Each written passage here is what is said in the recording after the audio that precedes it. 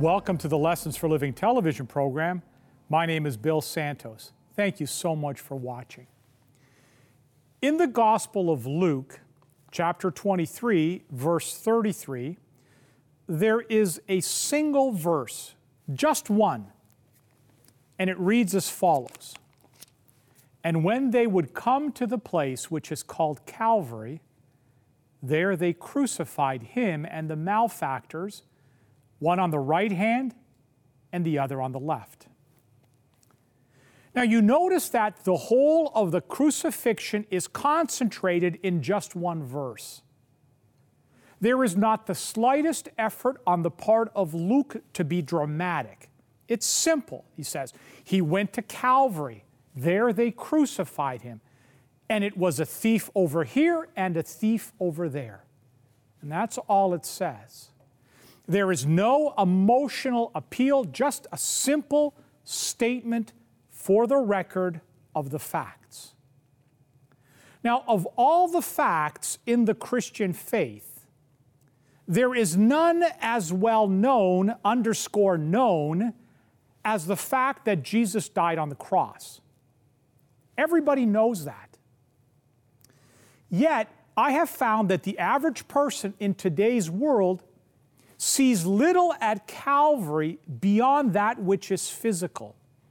You know, the physical violence, the nails, the crown of thorns, the wounded feet. It is true, our Lord's feet and hands were nailed for you and me. But many people have never gone beyond the physical aspect and conclude that what took place at Calvary was a really good man in great physical pain. But is that all that really happened? Is there something deeper? There's no question about it that Jesus was the greatest teacher that the world has ever known, yet the gospel of the Lord Jesus is not built so much on what he said as upon what it is that he did.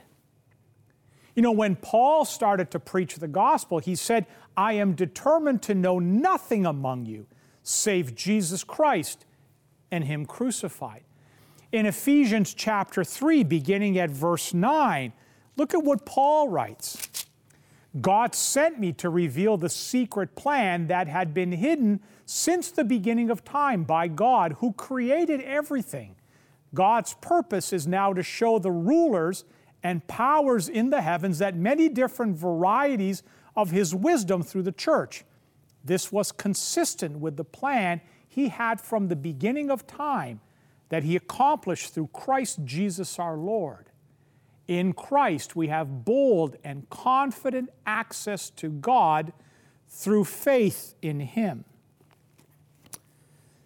Paul says there was an agreement between the Father and the Son that should sin ever arrive anywhere in all of God's universe, that the Son of God would come to that place, and there he would make a sacrifice for the redemption of that world, wherever it might be. This agreement, Paul tells us, was eternal. It was kept as a secret. It was hidden. It was not revealed what God intended to do until it was actually needed. And then God brought it forward. It was the eternal plan of God that should sin come anywhere, that the Son of God would come to that place and there he would make a sacrifice. But while God intended that his Son would make a sacrifice, God never intended that his Son be crucified. Never. That was not God's plan. A sacrifice, yes. A crucifixion, no. God planned to make a sacrifice, but the crucifixion he did not plan. Why? Well, because the crucifixion was a crime. It was a criminal action, a horrible violation of justice done to an innocent man. So do we owe something to Judas Iscariot? What if Judas Iscariot had suddenly become converted and hadn't betrayed the Lord? Then what? What would happen then? Should we get down on our knees every morning and thank God for a guy who has no principles, who would sell his best friend for a few pennies? Did God need the help of a man, an unprincipled man like Judas, to save the world? And that without an unprincipled fellow, we'd all be lost? Now, what is the source of the confusion? You see, here at Calvary, the source of the confusion is as follows. We fail to distinguish between two things both happening at the same time, at the same place, Calvary. One thing that men were doing and another thing that God was doing. The crucifixion is the hate of man. The cross is the love of God. The crucifixion is man at his worst, and the cross is God at his best. The crucifixion is the attitude of man toward God, but the cross is the attitude of God toward man. The crucifixion is man at his lowest. The cross is God at his highest. The crucifixion is what man was doing to God, but the cross is what God was doing for man. The crucifixion is the greatest criminal action of all time, but the cross is the most sublime moral action that the universe will ever see. And so we are not redeemed by the crucifixion, we are redeemed by the cross. We are not redeemed by what men did to Jesus. We are redeemed by what Jesus was doing for man. It was Christ, what He was doing at Calvary, that counts. What men were doing was terrible. But what Christ was doing, well, that was wonderful. What was the crucifixion anyway? What was really going on? All the way along the ministry of our Lord, as you read it in the four Gospels, Satan tempted Him. He was tempted in all points, like as we are, yet without sin. And when it came to the cross, Satan continued to tempt Him. The crucifixion of the Lord Jesus was the supreme temptation, the last one, the greatest one. Now let's look at it. In the Bible, you read like this: Jesus was tempted to come down from the cross. He could have called 10,000 angels. He was tempted to come down from the cross. Watch what the crowd said to Jesus. Mark's Gospel, chapter 15 and verse 30. Save yourself and come down from that cross. See, what were they tempting Him to do? Come down. And He could have come down. But if He was going to save the human family, He must not come down. Verses 31 and 32, Mark 15, it says, in the same way the chief priests were making fun of Him among themselves, together with the legal experts. He saved others, they said, but He can't save Himself. Let the Christ, King of Israel, come down from the cross. Then we'll see and believe. Even those who had been crucified with Jesus insulted Him. You see, His disciples, they didn't understand what was going on there. None of them did. If they had understood it, they would have prevented the whole tragedy. As far as the disciples were concerned, it was the end of everything. All of their hopes were blasted. Not even Mary, His mother, understood. They would have prevented this death if they could. All that any of them saw was the short-range view. All that they could see was the tragedy of the crucifixion. None of them saw the glory of the cross except one. And who was that one who saw the glory of the cross? It was a thief. Yes, there was one man, one thief who saw. And he turned to the Lord Jesus and said, remember me when you come in your kingdom. You see, the other people made fun of Jesus for being a king. And that's why they made him a crown of thorns. He was made a laughing stock.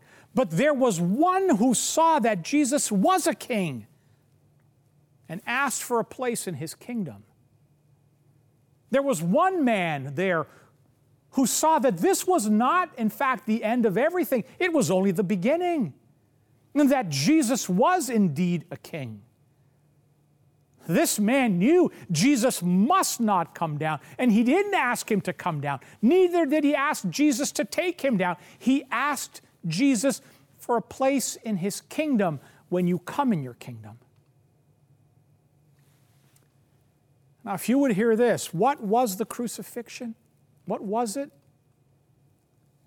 It was a devilish scheme to attempt to break the will of the Son of God, to break his will.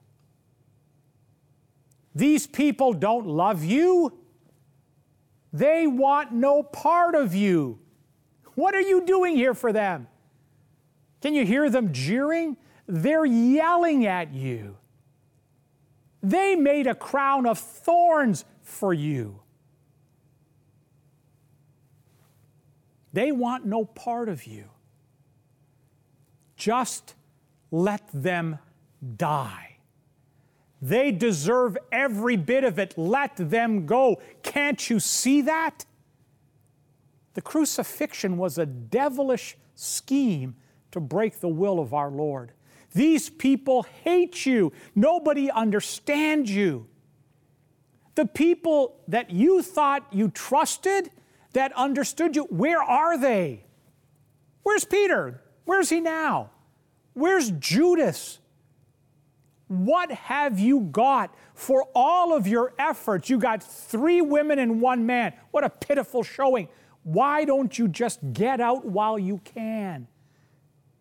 What a terrible temptation for our Lord.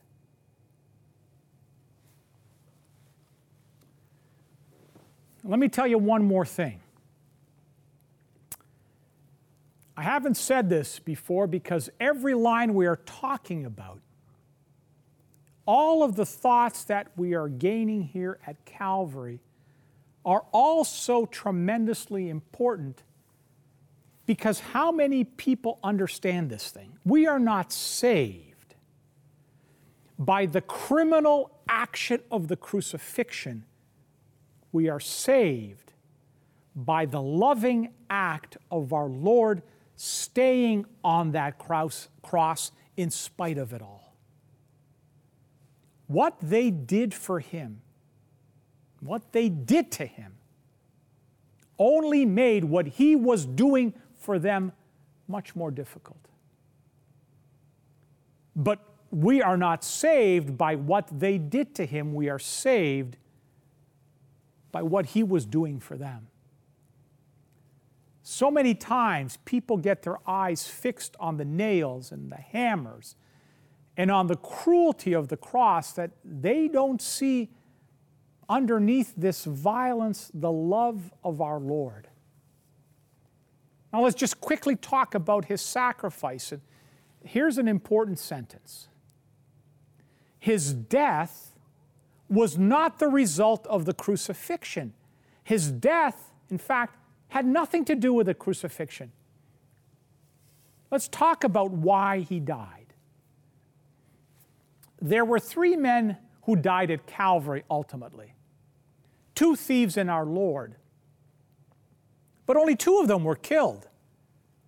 2 of them died because of the crucifixion, but Jesus didn't die because of the crucifixion. John's Gospel, chapter 10, beginning at verse 17, it says, "This is why the Father loves me. I give up my life so that I can take it up again. No one takes it from me, but I give it up because I want to. I have the right to give it up. I have the right to take it up again. I receive this commandment from my Father. I lay down my life. I do it myself. I have the power to put my life down. I have the power to take it up again." Now, you and I, we have neither one of those. Just by the action of our own will, we cannot lay down our lives, and we certainly don't have the power that once we've laid our life down to take it back up again. He took it up by His own decision. He can lay it down by His own decision. Now let's quickly go through the Gospels to see if He did what He said He would do. When He said, "No man would take my life from me, I will lay it down." There's some interesting material here in Matthew's Gospel. In Matthew chapter 24 and verse 46, two words that we sometimes don't pay much attention to. Just focus here for a second. It says, "At about 3, Jesus cried out with a loud shout, 'Eloi, Eloi, lama sabachthani,' which means, 'My God, why have you forsaken me?'" Did you notice? With a loud shout. Now, there's a reason why, when it came time for Matthew to write his gospel, that the Holy Spirit put His hand upon Matthew's shoulder and said, "Matthew, do not forget to tell the people that when Jesus cried out, it was with a loud shout." Now, what does that loud shout have to do with anything? Very simple. Dying people do not have a loud voice. Why can't dying people speak loudly? Well, because they don't have any strength. It takes a lot of strength to speak loudly. The Bible says that when Jesus was upon the cross, He spoke out with a loud shout. And that tells us something. It tells us that our Lord was in full possession of great physical strength. Otherwise, He would not be able to speak with a loud voice.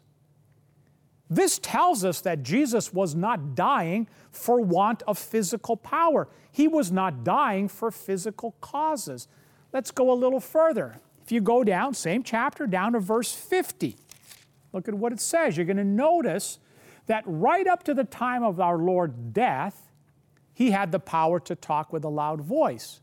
This is absolute confirmation that Jesus was not dying for want of physical vigor.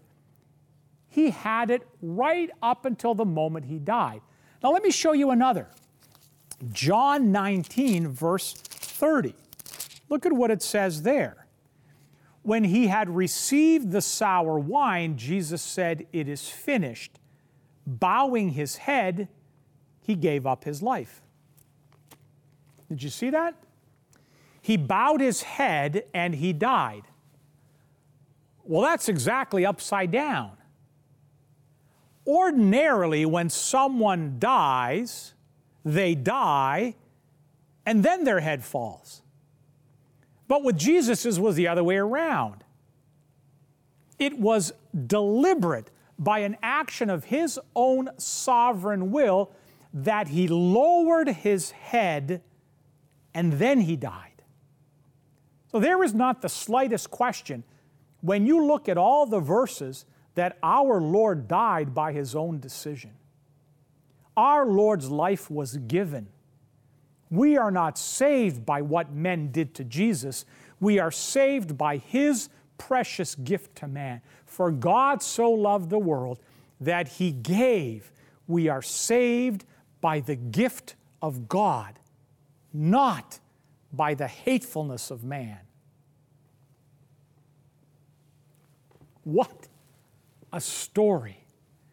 What a story that it was that the Son of God that died there for you and me. For God so loved the world that He gave His only begotten Son, that whosoever believes in Him shall not die but have eternal life. You see, there's a strange paradox there that at the same time at Calvary, two things are going on. God was expressing Himself and His thoughts and His feelings were being expressed.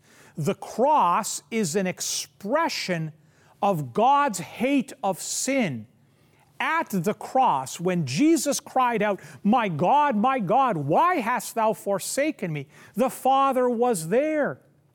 Here was the cross of the Lord Jesus Christ. And what was the Father doing? He was standing with his back to the Lord Jesus. At the cross, the Father turned his back upon his Son. He forsook him. God was saying, I hate sin so much that if my own Son is involved with it, I won't have anything to do with him. That's hatred. But at the same time at Calvary, while the Father was demonstrating his hatred, not of his Son, but of the sin that his Son bore, it is the expression of God's love for sinners. At the cross and from the cross, the Lord was saying, I don't care what you do to me. You can nail my hands, you can mock me, you can laugh at me, but you cannot make me hate you. The cross is at one and the same time the expression of God's hate for sin and God's love for sinners, all in the same action. So what do we do when we come to the cross? You see the Lord there and you say, you did this for me? What do you want me to do for you? And friends, that's what it means to come to Calvary. Calvary is not so much a piece of geography as it is a condition of one's heart. So today, can I ask you to go there to Calvary with all your being? There is nothing you can give him besides yourself. Your silver, your gold, it's his already. Everything we possess is his. The only thing we can give him is ourselves. And friends, that's all he really wants. Let's pray. Our gracious God, our loving Heavenly Father, thank you for the gift of Jesus, that through that gift, though we are sinners, we may have life eternal. Father, if there's anyone within the sound of my voice right now that has not surrendered their life to Jesus, may they accept him as Lord and Savior right now. Receive the forgiving blood of Jesus Christ in their lives, be made a new creature, and one day reside in that place that Jesus is preparing for us right now. In Jesus' name, amen.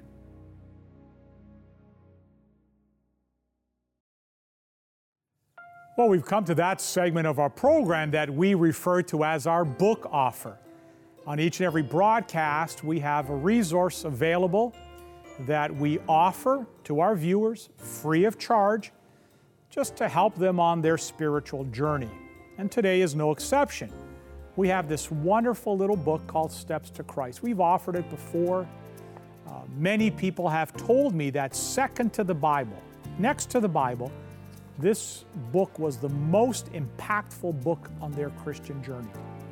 So we'd love to send you this book as a gift from Lessons for Living Television. All we are going to need from you is your name and your mailing address. The book will arrive at your home, postage paid, in the mail. You will never receive an invoice for it. You're never going to be obligated to do anything. It is literally a gift made available through the generosity of the donors that support our ministry. And so if you'd like to receive this book, pay close attention to the information we're about to provide you. To receive today's free offer, you can log on to the Lessons for Living television website, www.l4ltv.com, www.l4ltv.com. You can also write us at Post Office Box 27030, Simcoe Conlin Post Office, Oshawa, Ontario, L1G 083. That's Post Office Box 27030, Simcoe Conlin Post Office, Oshawa, Ontario, L1G 083. If you live in Canada, this offer will be sent out to you free and postage paid. For viewers living outside of Canada, shipping charges will apply. If you wish, you can order this offer by calling our 1-800 number at 1-800-972-0337. 1-800-972-0337. Well, we've come to the end of another Lessons for Living television program. Let me thank you so much for joining us. Just before we go, a couple of things I want to share with you. One is if for whatever reason you've requested one of our offers and it hasn't come, it could be for a couple of reasons. One is we may have just lost your request, so don't hesitate to send it again or write to me, bill@l4ltv.com. Send me an email and we'll do everything we can to get the resource, the book, the magazine out to you. Sometimes we run out of the resources and it's not always easy to get new stock.